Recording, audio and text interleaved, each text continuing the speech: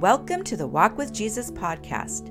I'm your host, Lynn Leidy, and I'm here to encourage you to walk just 10 minutes a day with Jesus. Studies have shown that walking as little as 10 minutes a day can have significant health benefits. And when you walk with Jesus, well, the spiritual benefits are priceless. So come on, my walking friend, lace up and let's go.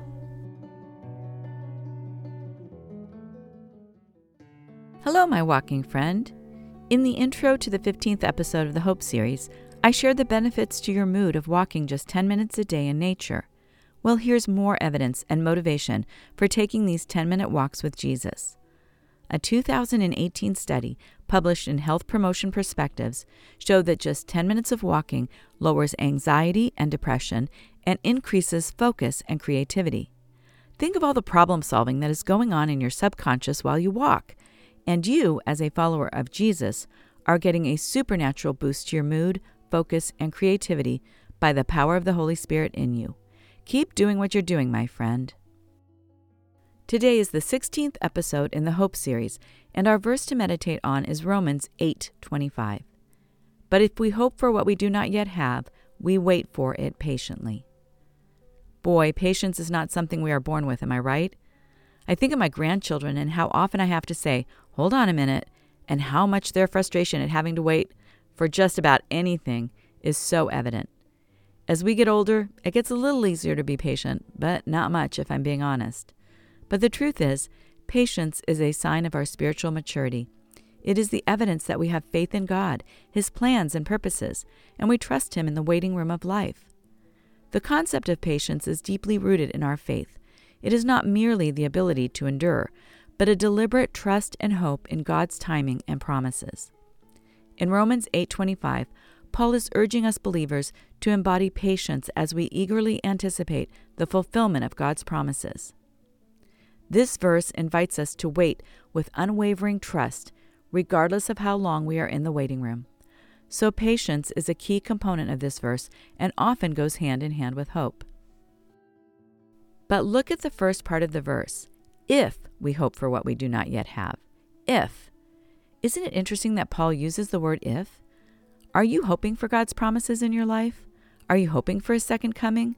Are you hoping for the time when He will make all things right? Are you hoping for His work and will to be done on earth as it is in heaven? If we hope for what we do not yet have. If we hope. What are you hoping for? I know for myself, it is easy to get so preoccupied with day-to-day life that I don't even think about God's promises. Yes, I get impatient for my earthly problems to be solved. I hope for solutions and I hope they come quickly.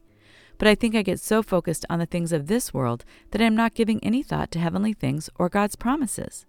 Do you ever feel this way? It's easy to lose our heavenly perspective with the demands of daily life.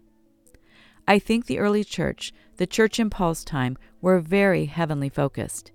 They were eagerly awaiting the return of Jesus. They were expecting Him to come back at any time. He was their hope, truly their hope. And I imagine they were getting impatient as each day went by without His return. I wish I were more impatient about that than the things that usually try my patience. Maybe a practical application for us is to use our impatience in everyday life as a reminder to shift our focus to God's heavenly promises, to shift our perspective from an earthly one to a heavenly one, to eagerly await Jesus' return the way the early church did, to remember that whatever we are hoping for, that Jesus is with us in the waiting, and the Holy Spirit can empower us to have patience while we wait. To allow the Holy Spirit to deepen our faith and trust in Jesus while we wait. Let's hope for the heavenly things we do not yet have, my walking friend, and let's allow the Holy Spirit to empower us to do it with patience, trust, and faith. Now let's take a little time to meditate on today's verse, Romans 8:25. But if we hope for what we do not yet have, we wait for it patiently.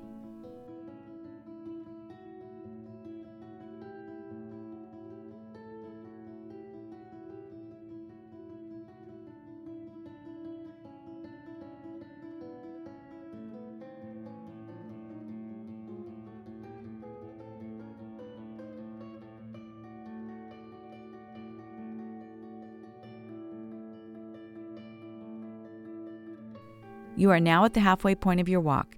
If you need to be back in 10 minutes, this would be the time to turn around and head back. The second half of our walk is an opportunity for reflection, meditation, and prayer.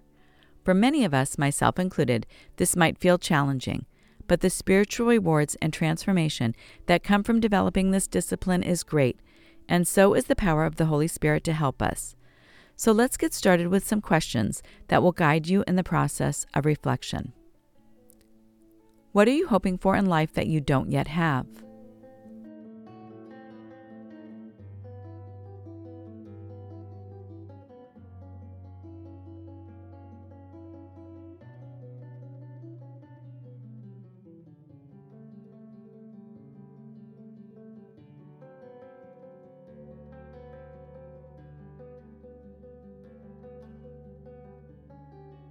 Does it feel easier to trust Jesus with your salvation than to trust Him with your life on this side of heaven? If you said yes, why do you think that is?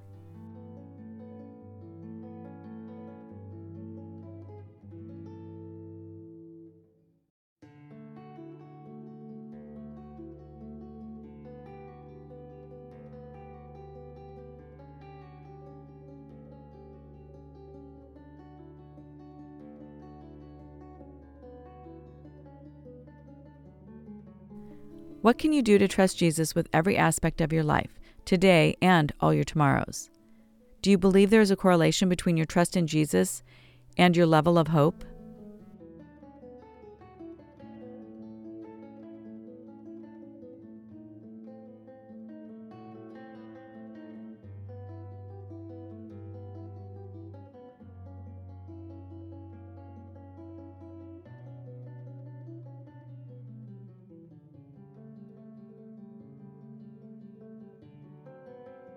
Now let's listen to today's verse one last time, Romans 8:25. But if we hope for what we do not yet have, we wait for it patiently. Is there anything else you would like to talk to Jesus about? Anything going on in your life? Remember, He is right there with you, walking with you, and He is eager for you to share all that is on your heart and mind with Him. Take some time to talk to Him now.